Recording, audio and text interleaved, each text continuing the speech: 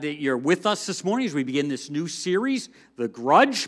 And a special shout out to John and Carol. They're joining us from the sunny south, and they hope to be with us by the end of the month. So we're hoping to see them in person. And a special welcome to those who may be joining us first time online or here in person. We just really appreciate you being here. And we're hoping and planning that this series will touch you wherever you're at in your spiritual walk. So as it's been talked about, if you're just checking things out, we think that there'll be some takeaways that can help you in your regular life, everyday life, and the same for those of us who have known Christ for some while. Now, when I do a series, I usually am not picking a series because I know a situation's going on over here. So as we go through series, as we change up the topics and subjects, I want you to realize that I'm not like going, oh, Joe so-and-so, is having this, so I'll talk about this. And when they do match up, I'm going to say that's a God thing, that God is helping me and our leadership team pick subjects that actually apply to your life where you are right now. So please, sometimes people go, it was like you were just talking straight at me. Were you like in my house this week? And no, that's a God thing. That's God working through what we're teaching on, talking about. So as we talk about the grudge, grudge is something you think you might have to like wipe off. Ooh, I got the grudge or something like that. But really, it's something that's inside us. And all of us, no matter where we're at, have times where it can kind of grab a hold of our heart. So when we're talking about this for the next 4 weeks, we're talking about how to take steps, how to move in a certain direction so that gets, in a sense, out of our heart, cleanses our heart. And we need to realize that sometimes we've been traveled 10 miles in to wherever we are in life. And we'd hope that we could just throw a switch and be out of the woods, if you will. And all of these things we talk about, if it took us 10 miles to get in and walk in, it's going to take us 10 miles to get out. Now, hopefully, because we know the terrain a little bit, it will be quicker than the time it took us to get in there. But it does take time. There's not an automatic, now I've decided this, and now I'm not going to have a grudge, and everything's going to be great. It takes steps. It takes a process, so we understand that. So over the next few weeks, we hope you recognize and can see the places in your life where maybe there's a grudge, maybe there's a little bitterness, and it's been in there, and it's been in there maybe for lots of years, or maybe it's just come into your life, and how to recognize that, and how to deal with that, and how to see where sometimes we hold something against ourselves, sometimes we obviously hold something against God, and sometimes we, hold something about others. So again, that's the whole process. That's what we're hoping to do.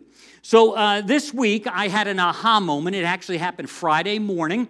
And I was up early because I'd been in Erie, Pennsylvania on Thursday for a meeting. And so I was up early trying to get some things together, get the message guide that's in front of you to Megan so she could do her wonderful editing and find mistakes and those kinds of things. So I was up early.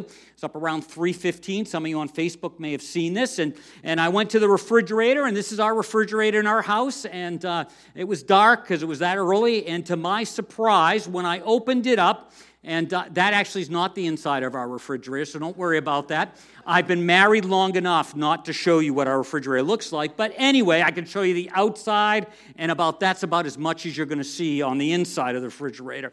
So anyway, it was 3:15. I'm like sleepwalking, not happy, but I getting going, and I open up the refrigerator, and out comes flying the Frank's red sauce. I don't know how it happened. Well, I'm getting to know how it happened, but I really wasn't sure what was happening. It was like in the door the wrong way. I just opened it. It comes flying out, lands on my foot, doesn't hurt my foot, but the top breaks off. And there is hot sauce going everywhere. And I am so dazed that I look at my foot, my slipper, and I just see it just going boom, boom, boom, boom, boom, boom, going, what is going on? And so I then eventually realized, wait a minute, pick that up before it gets everywhere. So anyway, there I am, 3:15, up for a purpose, and I'm cleaning all this stuff. Everybody else is asleep, and I'm a little bit angry. Okay, a lot angry. I'm like, why did this happen? I need to be working on my message guide, not cleaning stuff up. And so I'm cleaning things up everywhere, and then all of a sudden I realize I'm a little more angry about this than I should be. And I realized this has been like an issue in my life. I've kind of held it against my family that I would like a neater refrigerator. I would like the salad dressings all in one spot, and they always go back there. I'd like these things and all this. I've even tried to get Cindy, could we put a label like this is the salad dressing thing? Anyway, so I realized that this expression, all the heat, more than Frank's Red Hot Sauce, where all this was coming from that I had kind of been ticked off about this.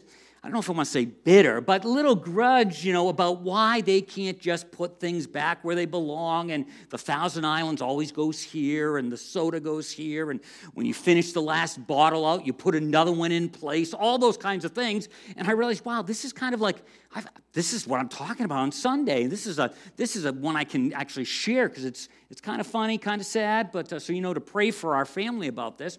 But I came home Friday afternoon, and I was still, I was happy not to smell red hot sauce all over the floor because for like the morning, it still smelled like that.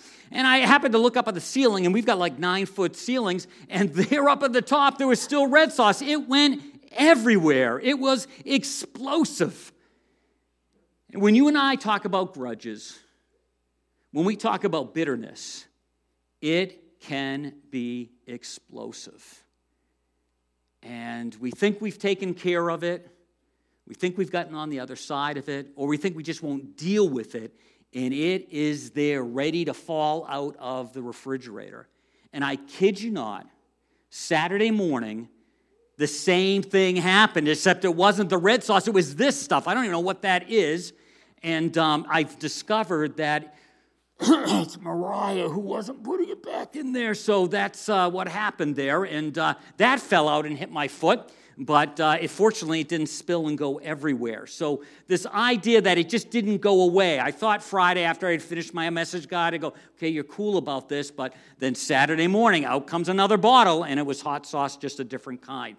You see, when we start to deal with bitterness and grudges, when we start to try to figure out how to unpack those in our life, a lot of times we look at who caused it. We try to defer. And really what I'm responsible for, what you're responsible for, is whether I'm responding or whether I'm reacting.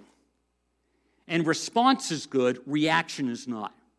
And when we do react, like I did with the hot sauce, that sometimes means something else. Something else is buried in our heart.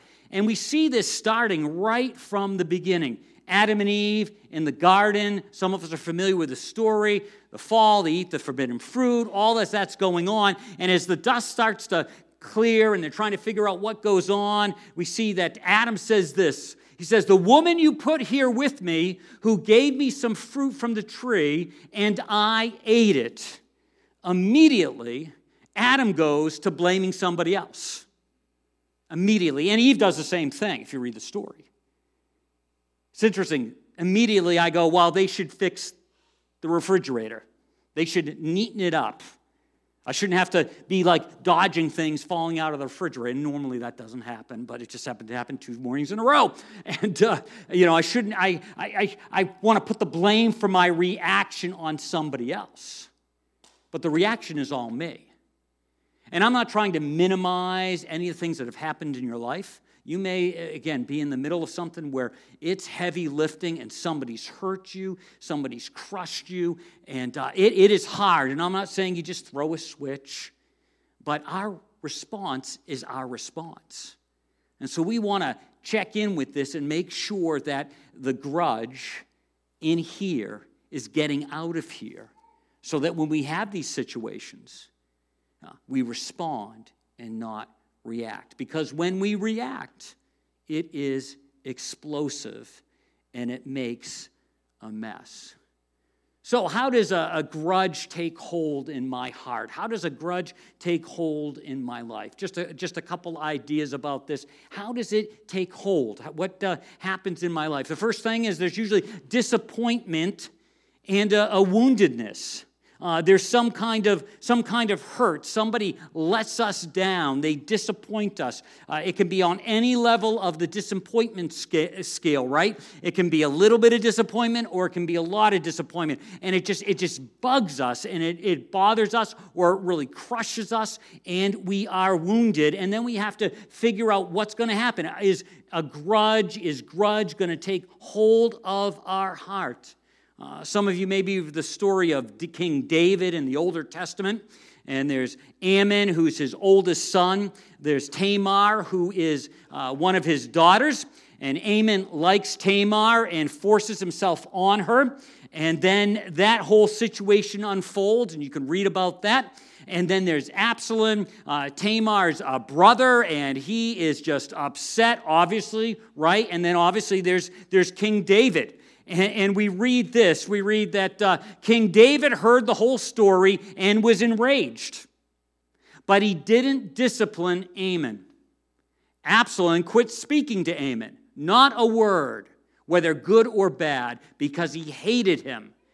And then we have this thing, 2 years went by. Now, this situation is horrific, horrendous, but all those little actions going on there seem to be able to happen in situations that aren't as horrendous. Then all of a sudden people stop talking. David's enraged, but he doesn't do anything about it. Absalom just quits speaking. Not a word. And 2 years go by. And if you know the rest of the story, there's death, there's destruction, there's a revolution. And at the end of this story, David and his government, if you will, his leaders, are running from Jerusalem because Absalom has taken over power and he's after him. And the story ends with Absalom dying. David comes back, but it's like Grudge City worst experience. And you and I can have some of these same things happen by disappointment and woundedness. So the question is, what do we do with that? How do we respond to that? How do we work through that? And when we don't, it just takes hold of us. Like I said, the stuff falls out, and I was mad. I was mad because I didn't like the fact that there was so much stuff in that shelf that it would fall out. And then it made me even madder that it was spilling all over the floor. And then it made me laugh in the afternoon when I saw it on the ceiling. So, and we have those things. Disappointments and wilderness. We see it in the story of the prodigal son. Some of us are familiar with this. Younger son wants his inheritance, takes it off, squanders it, then comes to his senses because he's run out of money and times are hard. He comes back to his dad, hoping just to even be a servant in his house. Gets back, his father welcomes him, open arms, wants to have a party to celebrate that he's back. Older son gets wind of it. He hears the music and probably smells the food cooking. And the older brother became angry and refused to go in. So his father actually went out from the party and pleaded with him. Come on. The older son had been holding a grudge, and it had turned into bitterness, and we don't know the time frame. We don't know how much the bitterness was that he just didn't really like even doing the things that he was supposed to do for being the older son. It's connected with the younger son. There's just a lot of intrigue going on there, a lot of possibilities, but the disappointment and woundedness is what causes the grudge to, in a sense, tighten its hold on a person's life. And we're going to be in a world that disappoints us, and we're going to be in a world that wounds us. We're going to be in relationships that disappoint us. Even the closest relationship you have, there can be times where your expectations don't match up the other person's expectations. Even sometimes it's not a right or wrong thing, and you walk away from that disappointed, hurt, wounded. It's a part of life. So what are we going to do? How are we going to respond? Are we going to react? Are we going to get bitter? Or are we going to get better? There's also this idea of just confusion of anger. What do I do with this? What do I do with this? Some things make us angry. Some things rightfully make us angry. There are injustices that take place in our world that should make us angry, bother us. Sometimes it's a Popeye moment. I can't take it no more. Eat your spinach. There should be those. But how you deal with that, how you respond, do you react, is so key. We talk about anger all day, but just a little glimpse of this. Go ahead and be angry. Process through what you're feeling. Ask why. You do well to be angry. But don't use your anger as fuel for revenge, to attack, to hurt somebody else. You're disappointed, you're wounded, so what do? Let's spread it around.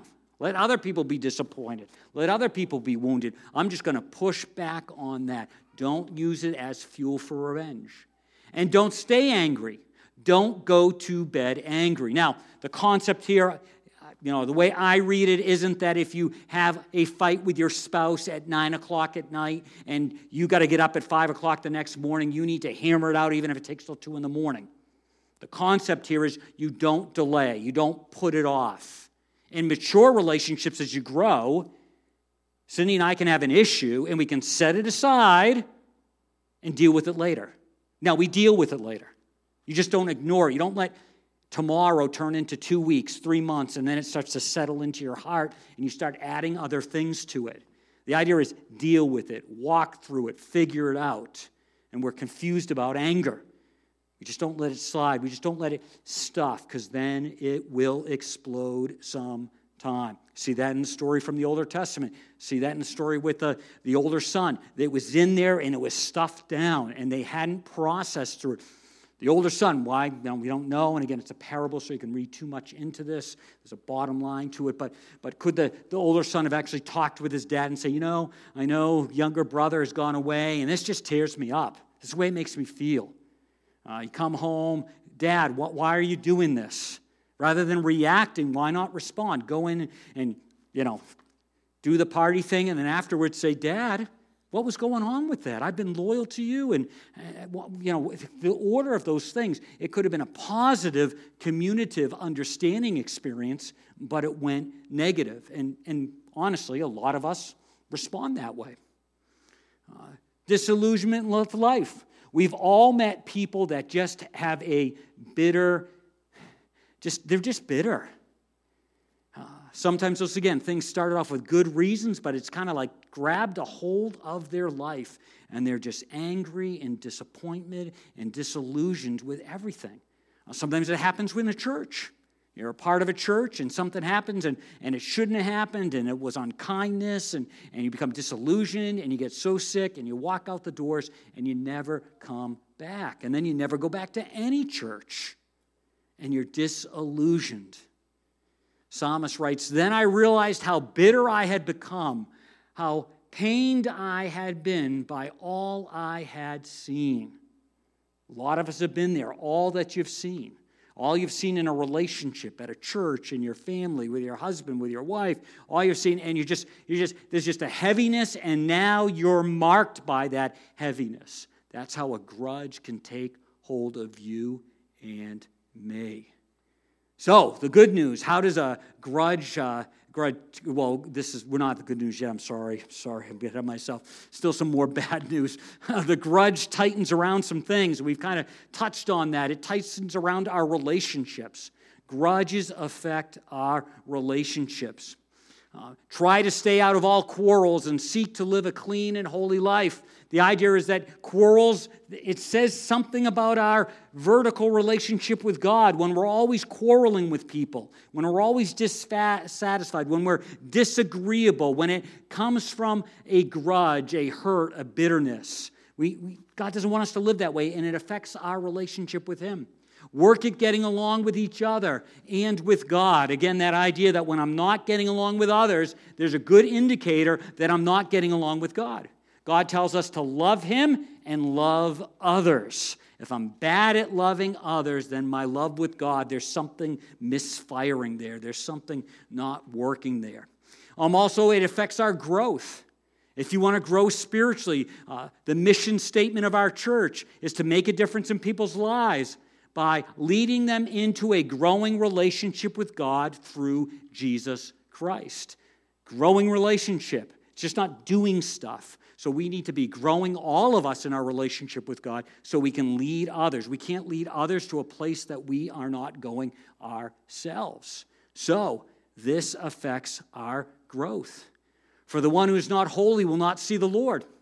Otherwise, you will never get so much as a glimpse of God. It's the idea that you want God showing you up in your life. You want God leading you and teaching you. When you and I become bitter, when you and I become just have this grudge, it affects Him showing up. You want to be more aware of God's presence with Him. He can't in a sense, be in that place. He doesn't leave you, but he just can't be in that speaking into your heart when there's no room for him to speak into your heart because it's filled with the grudge and it's filled with bitterness. Also see it affects our ability to make a difference. Again, we're about being difference makers in our community, in our lives, in our church family, and beyond. And it affects our ability to be a difference maker when we don't deal with the grudge. Again, I've not seen anyone have a better life, a better experience, a better relationship because they're bitter and have a grudge. I don't think you can give me an answer. There's a real bitter, grudgeful person, and they've got a great life.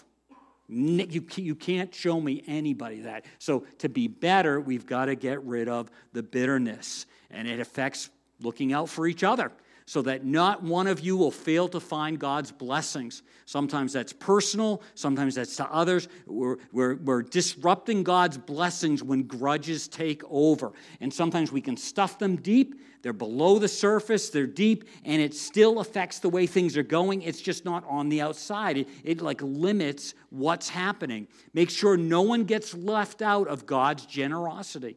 We could go back and we could see God's been generous to us.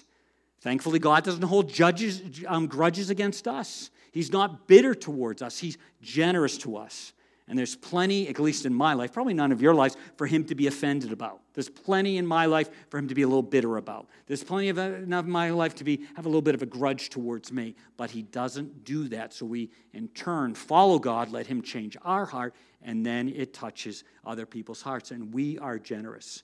There's also the idea of our vibe. The vibe we send, the just what people pick up from us. And I was really blessed to grow up in a home when you think about church life and all this kind of thing. My parents didn't speak bad about anyone. Never around the table would I hear about this going on, this person doing that. Never heard that. Never heard when the pastor blah, blah, blah, and just never heard that as a kid. I was unbelievably surprised when I was in my early 20s and my dad shared some of the things that had gone on. I was blown away. Why? Because they didn't present this vibe to the kids. We weren't picking this up from them. So we did the same thing. And all of you, you're around people, you can be hurt, you can have bad things happen. And our kids had no idea when somebody was giving us a hard time. They had no clue. We didn't share that with them. We didn't want to present our grudges, if they became grudges, our bitterness if it became bitter. We did not want our kids to know that stuff. Pollyanna view of church is great. I remember the first time I discovered that somebody didn't like my pastor growing up. I couldn't believe it. Couldn't even. What? Never picked up that vibe. As parents, as influencers, we want to make sure the vibe that we're sending is not a vibe of bitterness and grudges. Doesn't mean we're not genuine. It doesn't mean we're not honest, but you know what I'm talking about. There's a tipping point where being genuine all of a sudden becomes sending out a vibe of bitterness and grudge. Watch out that no bitterness takes root among you, for as it springs up, it causes deep trouble, hurting many in their spiritual lives. The vibe. So how do we loosen the grip? How do we turn and go, we're 10 miles in, we got 10 miles to get out. How do we turn around and start moving in that direction? First of all, we need to deal with the pain and pattern behind your anger. Where's this grudge come from? What's going on with this bitterness? Why is there this pattern in my life? If I don't figure that out, I may be able to take care of bitterness number 1, but someday there'll be a bitterness number 2, and they'll just replace each other, and I'll stay out in the middle of the woods, and I will have not made progress out of the woods of bitterness. So I look at those patterns. I see, what am I doing right? What am I doing wrong? How am I reacting? How am I not becoming better? I'm becoming bitter. How does that all work? And again, you can't figure this out in 5 minutes on a Sunday morning. You can't figure this out in half an hour this week thinking about it. You've got to put your body, put your mind, put your heart moving in that direction. A wise man controls his temper. He knows that anger causes mistakes. You ever been angry and broken something? You ever been angry and said something it causes mistakes when it's reactionary, not responsive. A wise person controls his temper. We're going to see in another passage where you, if you're a Christ follower, have God in you. You have fruits of the Spirit. So you, me, should be an example of self-controlledness. Another verse says, smart people know how to hold their tongue. Their grandeur is to forgive and forget. Smart people. Whoops, don't want to say that. Don't want to react. I want to respond. I learn how to forgive, how to forget, how to let that gap be filled in with love. I love God, so I love people. And that love for people is shown in forgiveness. Again, that doesn't mean you enable people for bad behavior. It doesn't mean you look the other way and let things go on. But it means you have a forgiveness heart and a forgetting heart because you love that person and you lean that direction rather than the other way, making sure bitterness doesn't grab root in your heart. If you do, peace can replace bitterness. When you do that, peace can replace bitterness. Even though you've been hurt, even though you've been disappointed, there can be a wholeness and a peace that starts to replace as you move out of those woods. The acts of a sinful nature are obvious: discord, jealousy, fit of rage, selfish ambition, dissensions, fractions, and envy. But the fruit of the Spirit is love, joy, peace, patience, kindness, goodness, faithfulness, gentleness, and self-control. If you know Jesus, those are yours. Those aren't somebody else. Those are yours. All those things. And those concepts root out bitterness, root out reaction instead of responding. Also, we see that we receive our fulfillment in God, not circumstances. This is so easy to say, so difficult to live out. But our fulfillment as a Christ follower gets to the place where, yes, circumstances matter. It's nice when things are going better, but circumstances aren't the controlling factor for our joy in our life because we have those fruits of the Spirit. So our fulfillment comes in a growing relationship with God, not what is going on the outside. But Joseph said to them, don't be afraid. You know, remember the story of Joseph and getting sold into slavery, one thing after another. Don't be afraid. Am I in the place of God? You intended to harm me, but God intended it for good to accomplish what is now being done, the saving of many lives. Joseph, amazing. 30, 35, that's his heart. He had every reason to be bitter and to hold a grudge. And somehow he was able to replace that. I'm sure there were some days when he was in prison for all those years, 13 years I think it was, that it just weighed him down. But he was able to hold it at bay and realize God was doing something all this. His fulfillment was in God, not circumstances. When we do this, gratitude replaces bitterness, thankfulness. It's real hard to be bitter when you start listing all the things you are thankful for. Not all of them, but even in the most disruptive, hurtful relationships, sometimes you can find some goodness in there that you can be thankful for this, even though all this happened. Gratitude can replace bitterness. Whatever I have, wherever I am, I can make it through anything in the one, that's Jesus, who makes me who I am. That's gratitude over bitterness. Giving up expectations of others to God. Just laying them in his hands. Whom have I in heaven but you? And earth has nothing I desire but you. My flesh and my heart may fail, but God is the strength of my heart and my portion forever.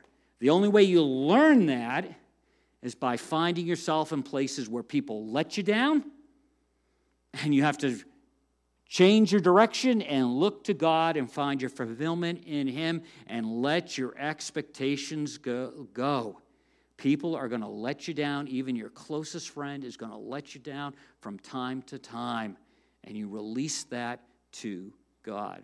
And when that happens, if you do, grace can replace bitterness. The same grace that you've experienced, that I've experienced, can now be replaced. And that's the process of walking out of the woods. Summing it up, be agreeable, be sympathetic, be loving, be compassionate, be humble. That goes for all of you. No exceptions, no retaliation, no sharp-tongued sarcasm. Instead, bless. That's your job, to bless. You'll be a blessing and also get a blessing, because grace will replace our bitterness. Also, lastly, when these things seem to be not getting you anywhere, and that happens, bring your hurt to the foot of the cross. In just a few minutes, we're going to take just a couple minutes and remember what Christ has done for you. I hope you received a communion cup and a little wafer on the way in. If not, when we get to that part, they're available. But we're going to remember what Christ has done for us. When everything fails, that's where we go. I have a little list. I'm a list guy. Try to be organized. Probably it's a detriment in some places, but I have a little list that I read a couple times a week, and I have the word faithful, and I describe that, my description of who God is. Each letter represents someone, and one of the F's is fair. I remind myself that God is more than fair. I remember what Jesus did. That wasn't fair. I remember Stephen giving his life and saying, don't hold this against them. They don't know what they do. Repeating the words of Jesus when he's on the cross. I look at those two individuals. I look at Jesus. I look at Stephen. I go, whatever I'm facing, I can lay at the cross and trust you with it. I don't have to let it make me be bitter and have a grudge. I can actually turn the tables on whatever it is and actually get better. And when I do that, forgiveness can replace bitterness. Never see bitterness in Jesus' heart. Don't see bitterness in Stephen's heart. We go from one example after the other of seeing people that have a sense of forgiveness rather than bitterness. This is the kind of life you've been invited to, the kind of life Christ lived. He suffered everything that came his way so that you will know that it could be done and also know how to do it step by step. I love that. Step by step, not mile by mile, step by step. He never did one thing wrong, not once said anything amiss. They called him every name in the book, and he said nothing back. He suffered in silence, content to let God set things right. Sometimes I have to lay it at the foot of the cross. I have to just say forgiveness, and I'm trusting God to set things right. And then in really good moments, because I've gotten better instead of bitter, I say, you know, God, you setting things right. You offered me grace. You offered me forgiveness. Somehow you need to offer that to the same person, because how can I ask for you to set things right and be kind to me and then not use the same tone, the same whatever to somebody else? I can't do that. So as we go through this series and we think about the grudge, we think about getting better instead of bitter, and we think about taking steps out of the woods of bitterness, one step at a time, 1/10 of a mile at the time, we need to realize that we can get over it. And if I'm over it when I choose better over bitter. Real quickly, I maybe have shared this before. My Grammy Stahl on my mom's side, my mom's mom, really had a hard life. She grew up in a home where there was like 12 kids, and her mom and dad, or mom and stepdad, couldn't provide food for them, so she went off to live with her aunt in Baltimore. Her aunt in Baltimore was abusive. I discovered later on that she would occasionally get mad at my Grammy and break a chair over her back and those kinds of things. She finds her way through that. She had some talent in basketball, and these are the days where women in sports and all that, so she couldn't exercise that. Her aunt wouldn't let her do those things. And she had a sister also there who was her aunt's favorite. And the favorite sister got everything, and she got nothing. So later on, she eventually, I don't remember the story how she meets my grandfather and Grandpa Stahl, and they get married, and life is just beautiful. Such a change. There's one time where the aunt goes after my grandmother when they're married, and my grandfather, the rescuer, says, "You are not to," stopped her, and just rescued. And then 2 kids, my mom, then my aunt, her younger sister. And then I think when my mom was around 13, 14, my grandfather came down with MS. And in a few years, he passed away. And it was a vibrant man who just shriveled up. And in his shriveling up, there were moments where he was caustic and reactionary, and it was just hard. It was hard. He was bedridden and all those kinds of things. So my grandmother survives all that and gets to work at a bank and works her way up and is in a vice president training program. And this is probably, early, 50s or whatever. And someone rebought the bank, and they decided that women shouldn't be vice presidents in the bank. So they kicked her out of that program, and she went back to a clerk position. And that's what she did for the rest of her life. Then she, in the early 80s, got cancer, and 10 years of that, and on and on and on and on. But you know what? I never picked that vibe up for my Grammy. I would never have known that. I never picked that up. Amazing. I'm sure there was really low moments, but she never let bitterness capture her heart.